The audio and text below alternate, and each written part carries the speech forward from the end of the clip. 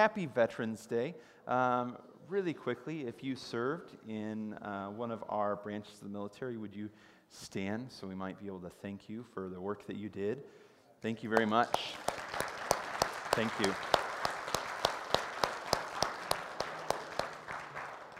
Appreciate it. Appreciate your service very much so, and I know that probably everybody in the room has a family member or friend who has served, and some of us probably have loved ones that we miss who gave their life in the cost of freedom for our nation.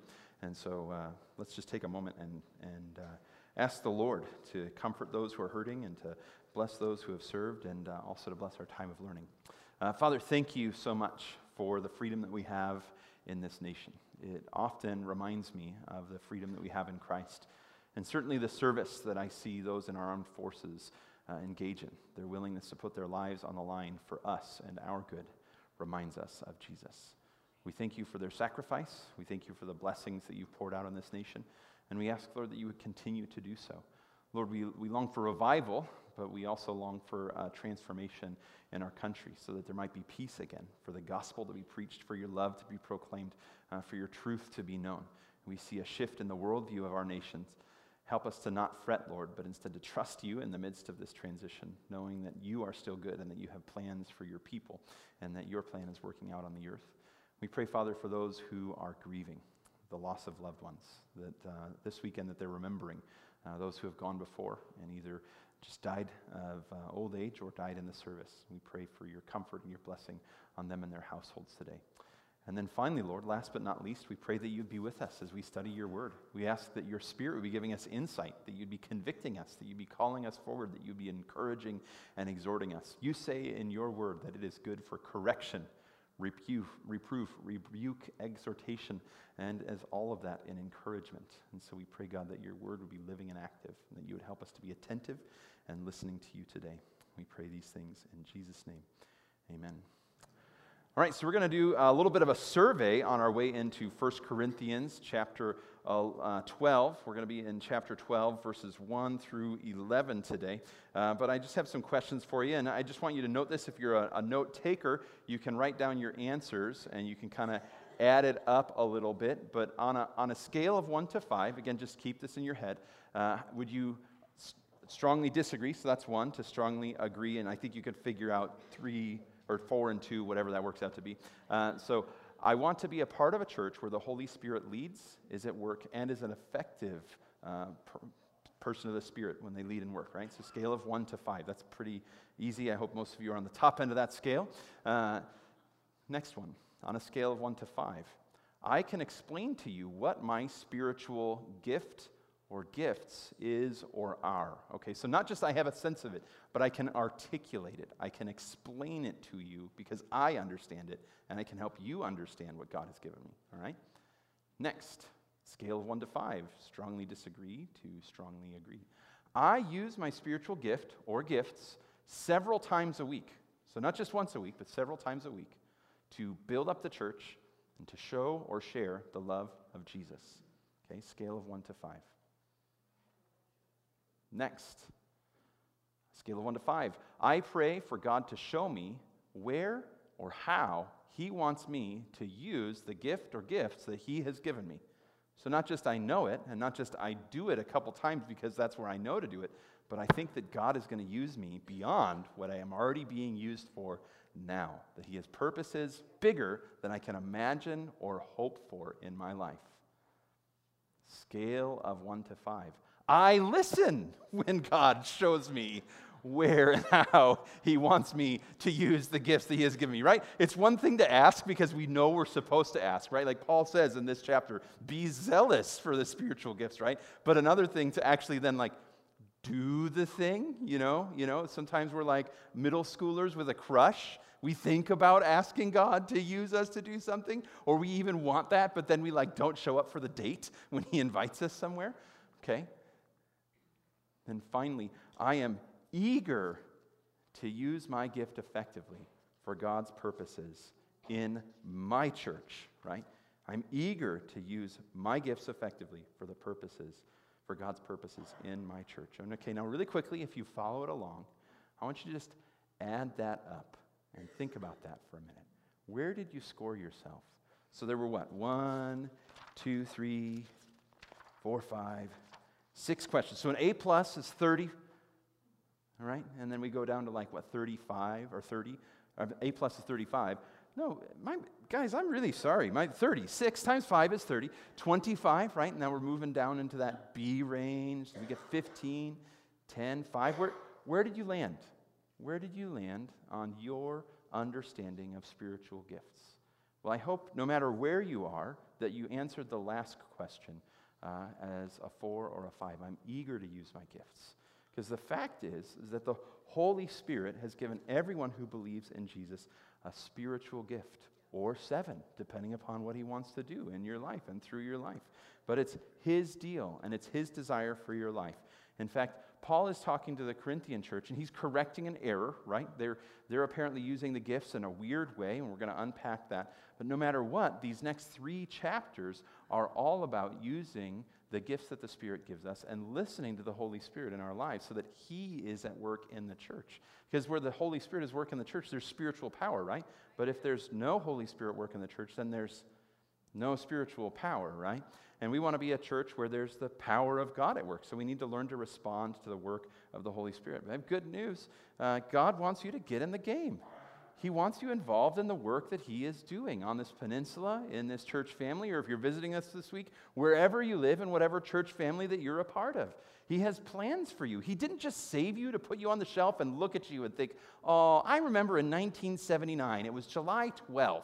You know, it's not like that with him. He's like, today is the day of salvation, and I have work for you to do today. You matter, and God has gifted you, and he wants you on his team, in the game, right now, working with him on things that matter eternally. Now, that really excites me. I hope that really excites you, but that's what we're going to be talking about this week as we go through this text. And so I want you to understand, by the end of the time today, that the Holy Spirit wants you out of the balcony, on his team, off the bench, and in the game.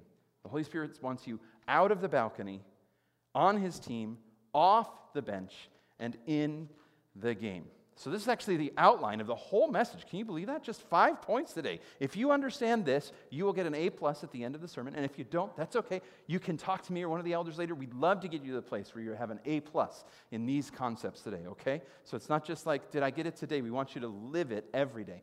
So the first thing that I want to talk about with you guys is the fact that the Holy Spirit wants you. The Holy Spirit wants you. Look at 1 Corinthians 12:1. It says, "Now concerning the spiritual gifts, brothers and sisters, I do not want you to be unaware." Now that first phrase, concerning the spiritual gifts, the phrase here is pneumatikos, right? And it means concerning spiritual things, or regarding that in your life which is of the Holy Spirit. He's trying to talk about your whole relationship with the Spirit at this point in time. He's not just talking about spiritual gifts. He's saying everything that has to do with the Spirit. Let's talk about these things. I want you to understand the Holy Spirit and what he is doing in you, church family at Corinth, or church family at PBC. So that means that we're going to be thinking about spiritual gifts. We're going to be thinking about spiritual purposes. We're going to be thinking about spiritual people. We're going to be talking about all of these things together and how all of them go together to strengthen God's church and accomplish God's purposes. But the first thing that we need to identify is that these are things that are of the Holy Spirit. See, far too often when we start talking about spiritual gifts, do you know who we start to focus on? Me.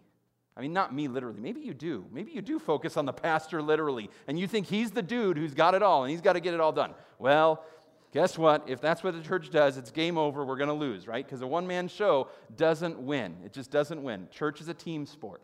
So often when we talk about focusing on the spiritual gifts, we start thinking about us. We start thinking about what I've done in the past, and we can bring ourselves to self-praise and self-elevation and accolades for our own faithfulness, or we can shame ourselves and say, I've missed the mark, I haven't done what God has wanted me to do, I've declined the service, I backed away, I was afraid, or whatever. Or maybe even you think of a wound because you stepped out to serve, and then somebody ripped you a new one. because you stepped on their toes, you worked in their territory, you didn't do it in the way that they envisioned it being done, and rather than coming along and loving you, they came along and ran over you, right? They treated you like an animal in the road that they despised, and they hit the gas, and they didn't even look back. They were glad to have hit you upside the head spiritually. So maybe we think of things in the past that have hurt us, helped us, or been done effectively through us. But the reality is that all of this isn't about us. This is about the Holy Spirit working in our midst. So the first thing we want to talk about when we're talking about the spiritual things in the church is the fact that this is about the Holy Spirit. And then it's not just about the Holy Spirit, but the fact that He is looking to involve you in what He is doing, His purposes and His desires. And so He is at the center, and you are orbiting around Him. He is the one who gives the energy, and you're the one who's energized. He is the one who gives the gift, and you're the one who receives it and uses it. He's the one who calls, and you're the one who answers. Without Him, you don't have it. It doesn't exist. It only exists through His presence and His power in your life. But there is this component of you being involved in that, right? And so you need to understand your relationship to the Holy Spirit at the start of it. And this has to do with you submitting to what the Holy Spirit wants for your life. That's a really big deal. How many of you are good at giving control to other people?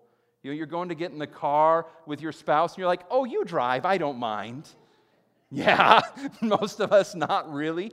You go to the restaurant with your friends and you say, I don't need a menu. You're really good at ordering food. You order for me, right? You're better at this than I. Are you good at that? When someone says, what should we watch on TV? Do you say, whatever you want to watch is fine, right? No, we're all really good at meeting our own preferences and desires. And in this instance, guess what? Your preference and desire does not matter. It just doesn't. And I know that sounds offensive and harsh and rude, but it's how God rolls. And we see it all through the Bible. Look at Moses. Moses has run away from the role that God gave him in his life, right? God made him a ruler so that he could lead his people, and he got angry as a ruler. He killed somebody. He hid it. Then he got blamed for it. He was ashamed, and so he ran away, and he hid himself for 40 years. And then he's a shepherd in the desert. And then all of a sudden, as he's shepherding in the desert, which is like eastern Washington, not like Palm Springs, right? So it's good for grazing animals. In the desert, he encounters a burning bush. And that burning bush is who? God. Yeah, maybe even the Holy Spirit is on that bush. Seems an awful lot like Acts chapter 2, fire from heaven that doesn't consume but empowers, right? And the Holy Spirit says to Moses, hey, Moses, I have plans for you. I want you to go and speak to Pharaoh. But what does Moses say? But I have a stutter all of a sudden, and I'm not ready to do what you want me to do, right? He's like, this is not my choice. But God's like, nevertheless, this is my choice for you. We see this over and over again in the Bible. I know that I personally wrestled with this for years. I got saved and there was a calling on my life to be a pastor and to do this. And I spent about 4 years trying to only have the gift of helps. Because it's easy to help people who are in need. There's like almost no confrontation. If you try to show up to help somebody and they don't want it, you know what you do? No problem. I don't have to help you today. If you show up to church and you don't want to hear what I have to say, you know what I have to do? I have to say it anyways. I don't love conflict and confrontation. I'm also really not big on being the center of attention for a big crowd. And yet when God saved me, He called me to do this thing because it's His choice, not my choice. And you know what? I have to confess that I was so wrong in my wrestling because I've so enjoyed doing this. Not because it's about me, but because of what I see God do in people's lives through the work that I get to do. I often think to myself, wow, how did I get so lucky as to have a job like this, where I get a front row seat in seeing people surrender their lives to Jesus, put their faith in Him for the first time, activate their faith to work and serve the Lord. I mean, it's just so exciting to get to do what I do. And then when I talk with other people about their gifts, they feel the same way. They love showing up and serving. They love giving. They love teaching. They love comforting and counseling. They love leading worship because they're gifted to do that, because they're working with the strength of the Lord and they're seeing His glory. And it is like a feast for their souls as they serve Him together as a team. And so it's about what the Holy Spirit wants, but it's also good for you. I will also say this as part of this. There's a piece of every human that deeply and desperately wants to be known and loved. You were created to be known and loved. And so often, our human relationships, they fail to demonstrate the perfect love and perfect knowledge that we were created to live in. This relationship with the Holy Spirit, listening to Him and serving Him, being centered on Him and His will for your life, that's where you find that. That's where you learn that unconditional love, that you are perfectly known and accepted, and that you are wanted and valued because of you. And not just that you're a trophy bride of Christ, if you will, but that He has work to do with you because He's empowered you and made you for a purpose. And so this whole thing is central to the life of every human, getting this down. And it's vital for a church to function well. Next, the Holy Spirit wants you out of the balcony. He wants you out of the balcony. So Paul says, I don't want you to be unaware or ignorant in verse 1 of the things of the Spirit. This unawareness, this lack of awareness, this lack of ignorance contributes to a couple factors in the life of a believer. Balcony Christians are Christians who are inactive. They're not engaged in the work of the church. They come and they watch the church happen, right? They like seeing the show. They like being amazed by the worship. They like getting a nice zing or a comforting message in the sermon. Or if they don't get zinged, they look around the room and they say, at least I saw other people be touched by the message today. That's what really matters to me. Well, that is good, right? It is good to get zinged by God's word. It is good to see the impact of the word around the church around you. It is good to enjoy the worship. But is it all about watching? You know, is the church just some sort of spiritual exhibition where we see other people do the work and we just enjoy it? No, not at all. In fact, our consumer culture has made us connoisseurs of church instead of distributors of God's grace. And that's what the spiritual gifts are about. The word to describe gift is charismata, which is strongly related to the word charis, which is the word grace, God's gift for us in salvation. But specific gifts as part of salvation to each person. And so you've been given grace to distribute grace. And if you're just a balcony dweller in your faith, you're just watching the show and you're consuming everything, but you're not distributing everything. Now, if the church were a physical body, and most of the time it consumed and then didn't push out energy, what's going to happen to the church? It's going to have a father figure, right? A dad bod. It's going to be a little bit cushy and squishy. There's not going to be a lot of energy in the church. There's an old country song. It says, I'm as good once as I ever was. And it's the emphasis of the country singer saying, in my youth I could work really hard and have a lot of energy, but as I age, I can do once what I used to do every day, and then I need to sit down and rest. And often as Christians, when we sit in the balcony, it gets really hard to get up, because you're a spiritual couch potato. And it's exhausting. It's exhausting to do spiritual work because you're just used to consuming instead of distributing grace. And so, it's really hard to go to church now because I can just listen later or watch online. It's not really a big deal if I miss a week. I'm still fed from last week, because I didn't expend any of the energy that I was given this week. I don't need to fill my gas tank up because I didn't drive anywhere. So what's the purpose of going this week? You hear somebody say, we need volunteers, and you say, I really hope somebody else is listening, because I don't want to do that. These are signs of being a balcony Christian. You're called, you're gifted, you should be ready to engage, and you're really hoping somebody else does instead. Maybe you've retired from Christian service. I served my 30 years in the Lord's army and I'm ready for the pension. Well, I hate to say it, this side of the ground, there's no pension for you yet. There's work for you to do.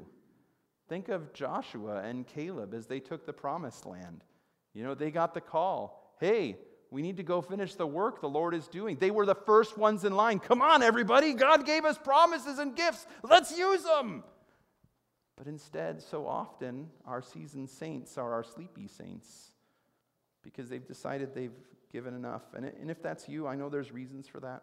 I know you're tired. I don't want to beat you up. I just do want to lovingly say, God has more in store for you, and He's not done with you yet. God wants you out of the balcony. The other thing about the balcony is it insulates us. I was briefly watching MTV in our hotel room this week because I just thought, man, I loved MTV as a teenager. I wonder what's on now. I turned it on for like 30 seconds. I was like, wow, this is really terrible television. There wasn't anything wrong with it in terms of, stuff that was raunchy or anything, but I was just like, this is entertainment now, huh? So I guess that doesn't entertain me, and that's okay. It does somebody. But the whole show, it was like 90 seconds of people live streaming a funeral service for a family that they were all connected to somehow. I didn't catch the whole thing. Maybe what's going on. It was like, 2:30 in the afternoon on Tuesday. So if you were watching MTV, and you can clue me in, let me know after the church service.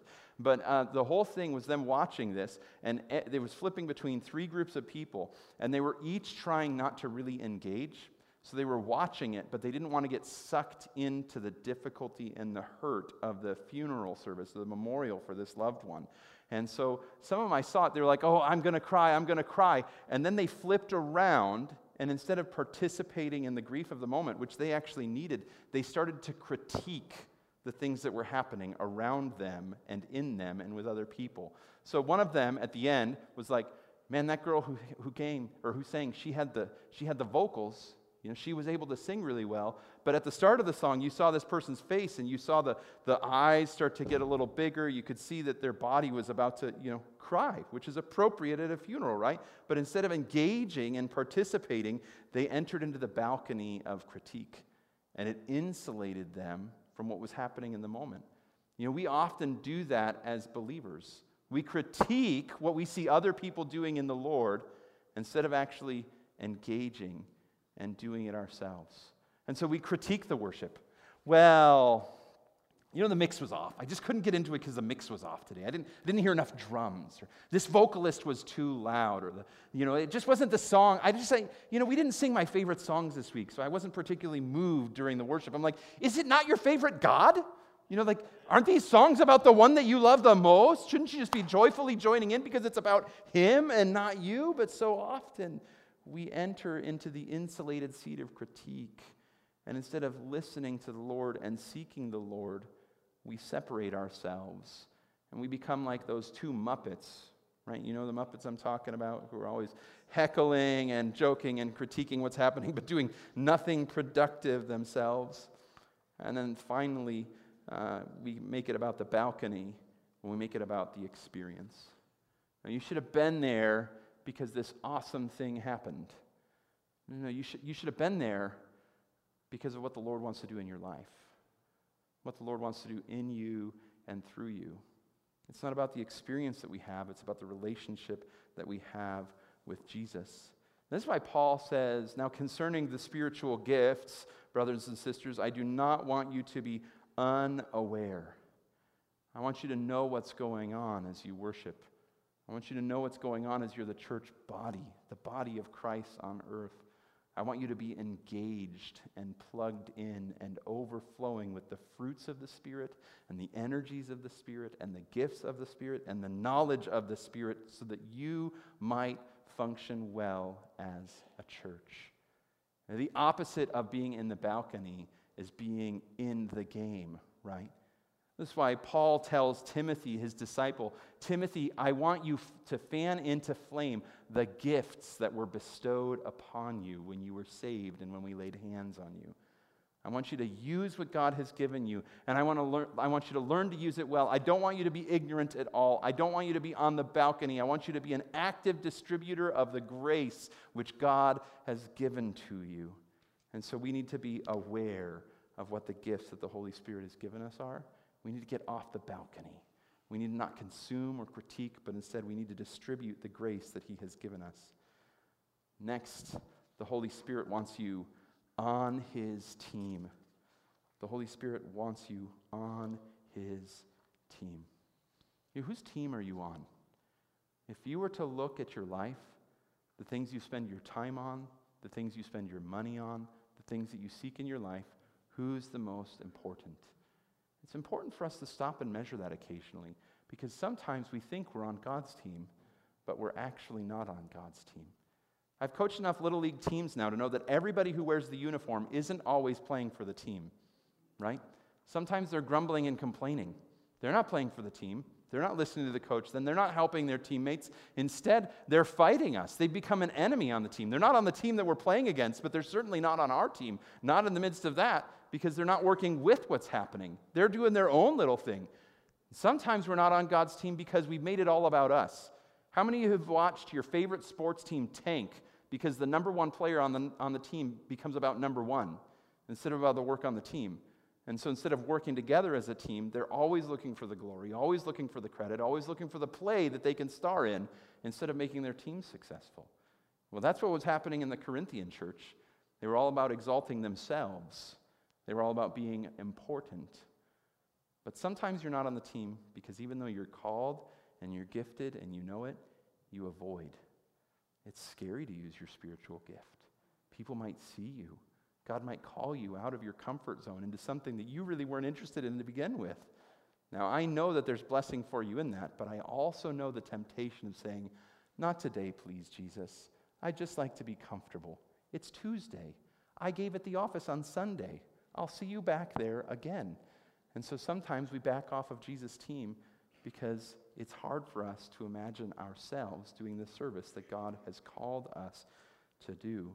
But Jesus and the Holy Spirit wants you on his team. Now, finally, there's another way that we might not be on the team, and it's because we're either not saved or we're behaving like we did before we knew Jesus.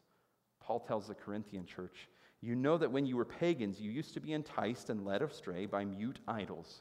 So Paul's talking with the church about what it used to be like when they worshiped divine beings.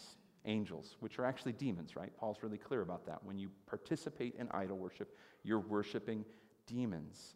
He says, you know what that was like, that you were enticed, that you were led astray by these things that couldn't even speak to you. They weren't personal objects. You didn't know them. They didn't energize you, but you were led astray by them easily. In fact, you even wanted to be led astray by them. Now, this can mean a number of things. It could just mean that the Corinthians went to the feasts and the festivities and they were led astray by the people who did these things. But we also know that in the Corinthian temples there was ecstatic worship. And there were wild things happening and people out of control and essentially incredibly influenced, or we might say possessed, by demons. And they would do the things that these spirits led them to do. And then everybody would go, wow, they're really into it. You know, Aphrodite's really blessing them. Dionysus is touching them. Look at that. They're not even human anymore. They're wild with the gifts of the gods.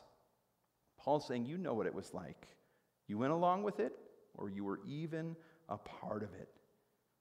He says, therefore, you know that no one, speaking by the Spirit of God, says Jesus is cursed, and no one can say Jesus is Lord except by the Holy Spirit. In other words, he's saying, you know what it used to be like. You know what the pagan worship was like because you used to engage in that.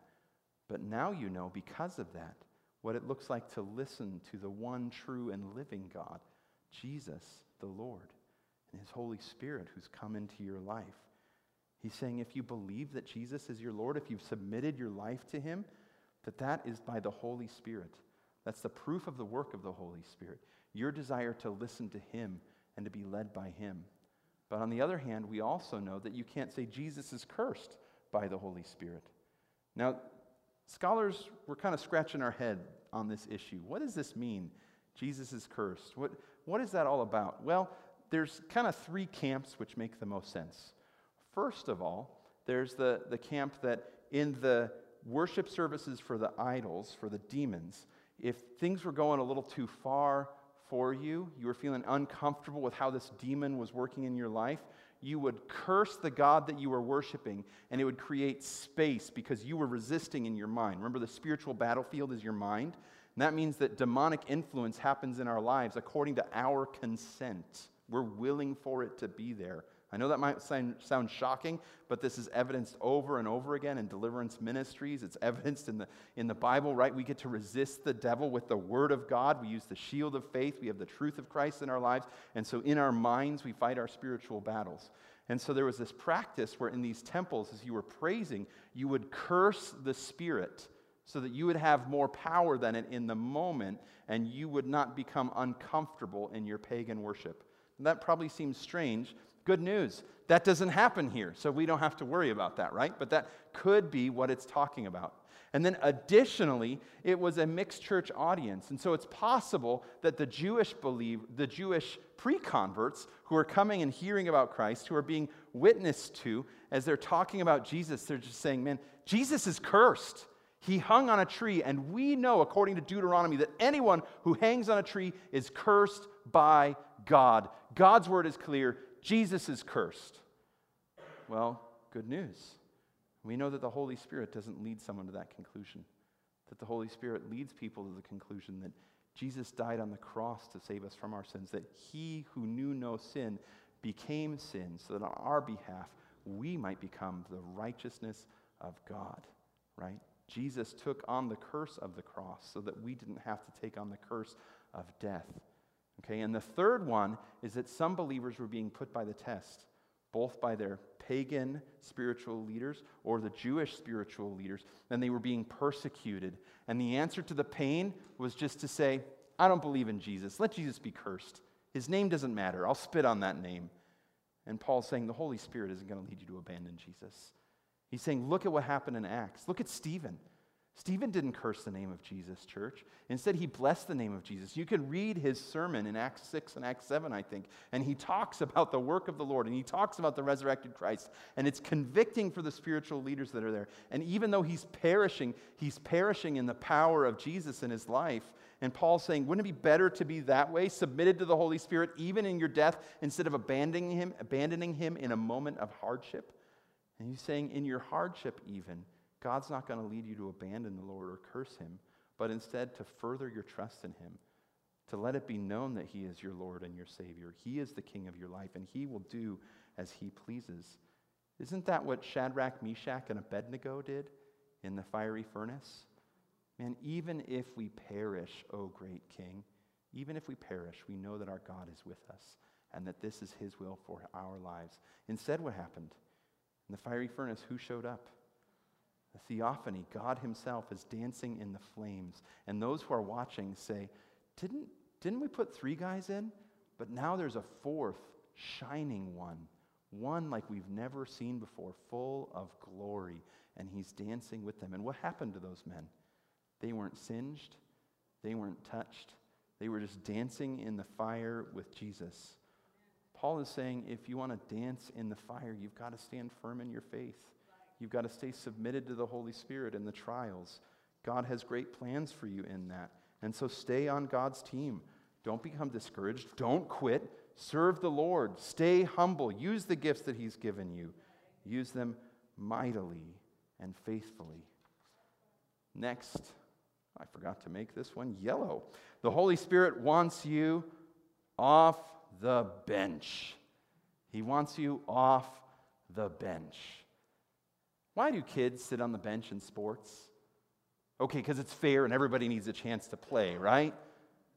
But then, why do some kids sit on the bench more? They're not great, right? You can only stick so many kids in right field during the inning. Not everybody can pitch. Not everybody can play first base. Well, sometimes we sit on the bench for a little too long. Certainly, we can't do everything in the church, and it's not right for us to try. But some of us, we always stay on the bench because we lack confidence in God's ability to use us. We're never willing to step out in faith. We're never willing to take the risk. We're not willing to say, I can do it if you train me. I will be faithful and trustworthy. I will stand up and stand firm with you. And instead, we just sit and we just wait. I've talked with so many Christians, and they're like, I just wish God would use me.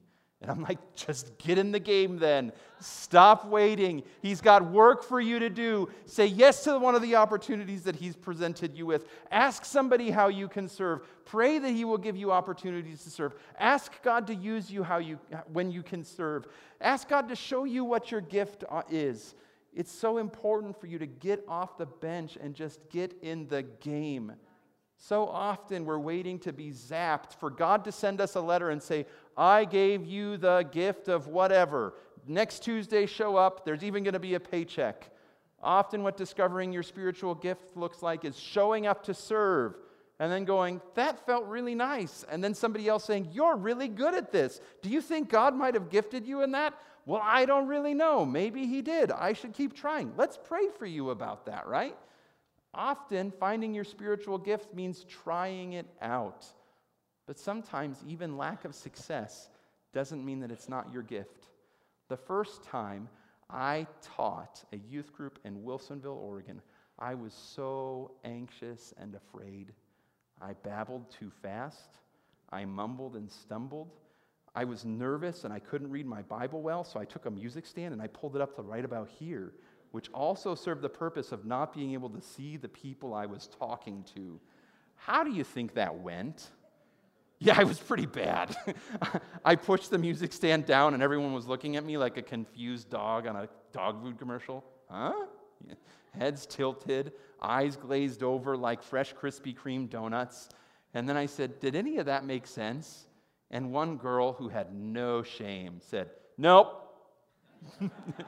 And it just confirmed that I missed the mark. And then I said, well, what God's trying to say is this. And I gave it in one sentence. And they were all like, oh, okay. And then I said, let's pray. And we did. And then we played another game, right? Because I didn't know how to use my gift yet. It didn't mean that God didn't gift me in that way. It just meant that I was a total noob. And I needed somebody to train me. And then I got training. And then God continued to use me. But the gift was there. Paul says, now there are different gifts, but the same Spirit. The same Spirit is giving all of these gifts, and He wants you off the bench. And there are lots of ways to serve. There are lots of ways to be involved. There are different ministries, but the same Lord. You know, sometimes in the church, we want everybody to look like us and think like us and act like us. We want uniformity. God isn't into uniformity. He's into diversity. And He's into our conformity to the image of Christ, which calls us into unity. And so we want to be unified in the different ministries. It's so important that the church who has people who can lead and discern and people who are merciful and compassionate. And sometimes those leading and discerning people look at the merciful and compassionate people and say, you want to help them? You know, they're just like an empty, bottomless hole. And the more resources you pour in, the less you're going to get out, right? And those compassionate, merciful people are like, but the Spirit of the living God is just saying, bless them today. Can we just bless them today? And then the discerning, deciding people are like, fine, we need to listen to the Holy Spirit. But we need to do those things together. But I guess the merciful people would probably just like to never have to worry about it. And the discerning people would rather just say no all the time, because that's a lot more comfortable, right? But God has the different ministries in the church to make us whole in Christ. There are different activities, but the same God produces each gift and each person. You can't all play the same position on the field. We need shortstops and second basemen and right fielders and left fielders, and we need coaches, and we need people to make the field up, and we need umpires, and we need people to make the balls and make the bats, and we need people to encourage the people who just struck out. We need all sorts of people working in the church for the game to work, right? It's not just those who are on the field that count. It's everybody being a part of the game together, and then it works. There's different activities, but goodness sakes, the same God is producing these activities in each of us. Now, it's also important for us to note that gifts look differently in each person, okay? My gift of teaching looks differently than my mentor John's gift of teaching. We don't have the same personality profile, but we teach the word the same, and God uses us. And I can't measure myself against John's sermons, and John can't measure himself against my sermons. We need to measure ourselves against the Lord and his call for us. You might have the gift of helps, but your gift of helps looks like fixing people's houses, whereas somebody else has the gift of helps, and their gift of helps looks like helping people who are sick. And you wonder, why can't I do that? Well, your gift of helps is different. You might have the gift of administration, so you run the children's ministry. And you might have the gift of administration, so you run your household. Both are okay. Both are using your gift for the Lord. It's about your heart for him and listening to him. And so we need to ask the Spirit, Spirit, what do you want us to do? What activity are you calling me to be a part of? What gift have you given me to serve? Because my gift is going to be different than your gift, even if we call them by the same name. Because God has lots of work for us to do. By the way, it's pretty exciting when we do it. To one is given a message of wisdom through the Spirit. To another, a message of knowledge by the same Spirit. Okay. Wait. I skipped a verse. Don't do that, Chris. A manifestation of the Spirit is given to each person for the common good. So the heart of these gifts is for us to work together as a team for the good of all. You are given your gift for the good of the church. If you are not using your gift in your church is lacking in some way. If you're visiting, your church needs your gifts. If you're a part of this church needs your gifts. We need you. Our mission won't work well unless if we're all involved and doing what we are made to do best. To one is given a message of wisdom through the Spirit. To another, a message of knowledge by the same Spirit. So this wisdom is discernment, an understanding of what would be good or best or fitting in a given situation. Another is a message of knowledge given by the Spirit. These are facts about things that might happen, that could happen. I'll just tell you personally that when I first became a Christian, I moved to the Oregon coast for the summer and did children's ministry for the summer, and I was praying for a person I loved back home who was going through a hard time, and the Lord revealed to me that they'd started to do drugs and that they were using a lot of marijuana, but that it was going to be a gateway, and it was going to be bad for them if they didn't quit. And so I prayed all summer, and I went home, and I lovingly confronted the person and asked them to quit. Now, they didn't, but the Lord gave me a word of knowledge, and it was true. It was real. And the Lord did that not for my good, but for the good of the one that I loved. And sometimes the Lord gives us information to use for the good of other people. Maybe you get words of knowledge and you need to tell your friend, hey, I think you ought to be really cautious about this job that seems really alluring. I know that it's a big paycheck, but the Lord is saying it's going to be harmful for you, and you need to be willing to share that. I know that sounds scary, but certainly as you do that, be gentle, please, and don't beat up on people with that. We don't want to be spiritually abusive. God gives knowledge to build up, not to tear down. And a friend once told me, who often received words of knowledge, that in her opinion, the benefit of the word of knowledge was for intercession. That God gave her knowledge so that she could intercede. And then she would ask, Lord, when do you want me to share the knowledge? Because maybe it's always just for intercession, she thought. To another, faith by the same Spirit. Now, this isn't saying the gift of salvation, right? We all have faith, and we know that the Holy Spirit convicts us of our need of Christ and even gives us the ability to put our faith in Christ. But this is faith beyond that. This is faith where Peter called to Jesus, Jesus, if that's you out on the water, just call my name and I will step out and I will come to you. What do you think the other disciples thought? Nice knowing you, Pete. Right? You're getting out of the boat. This is the time to stay in the boat. You're not a swimmer and you sink, Pete. Pete got out of the boat because he had faith. Pete also got out of the boat in the book of Acts. Just 40 days, 50 days before he was denying Jesus, when it was just a slave girl confronting him for his faith. And then all of a sudden, before a crowd of thousands, Peter's saying things like, the Jesus who you crucified. How did he do that? The gift of faith, boldness to do what God is asking you to do. To another, gifts of healing by the one Spirit. Now, this gift of healing is divine healing, manifested through prayer, sometimes command. We see this, Jesus do this. We see this happen in Acts. Some of us have seen this in real life, but God's work is always supernatural. I want to highlight that. All of these gifts so far have been supernatural gifts. Wisdom, discernment, words of knowledge, faith. This healing is the same thing. It's not any different, But sometimes we limit God based on our physical understanding of things, but we know that God is not limited by physics as we see them. He's the creator of physics. He is the Lord of life, and he is the king of his castle. And as he desires, it is, and he is able to heal. To another, the performing of miracles. To another, prophecy. To another, the distinguishing between spirits. To another, different kinds of tongues. To another, interpretation of tongues. Paul just continues. We'll describe some of these in future messages. The Holy Spirit is gifting each of us, and he wants us off the bench, using our gift with zeal and with wisdom so that we are effective in the ministry that he has called us to together. And then finally, the Holy Spirit wants you in the game. He wants you in the game. He wants you engaged. He wants you playing as a team. And the same Spirit is active in all of these, distributing to each person as he wills. The Holy Spirit is like the head coach of our team. He's assigned the positions. He's given you the skills and the talent. He's calling you off the bench. He's calling you out of the balcony. He's asking you to be on the team. And it's not to wait around. It's to get in the game, to do the work that he has called you to do, to enjoy the work that he has called you to do. He wants you in the game. How many of you remember that moment in gym class where teams got picked? I want you to think about that moment, because that moment says a lot about your natural personality. Some of us were like, I better be first.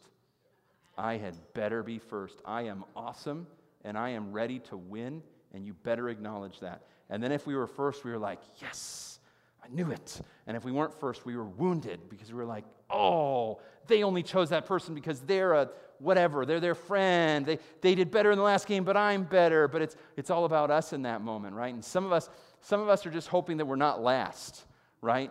We just want to be picked before the last person, because the last person is obviously the least thought of, the least skilled, voted by the gym class to be least likely to succeed at dodgeball or whatever you were playing that day. And some of us were just wishing we didn't have to leave the locker room, right? Like, we don't want to have to be picked at all. And hopefully we don't get picked first or last, because then nobody will see us. And hopefully there's a friend on the team that I can talk with during the game, because I really don't want to have to play. And it's more fun to stand in the corner and critique the people who are playing and getting nasty and sweaty than to actually have to do the work.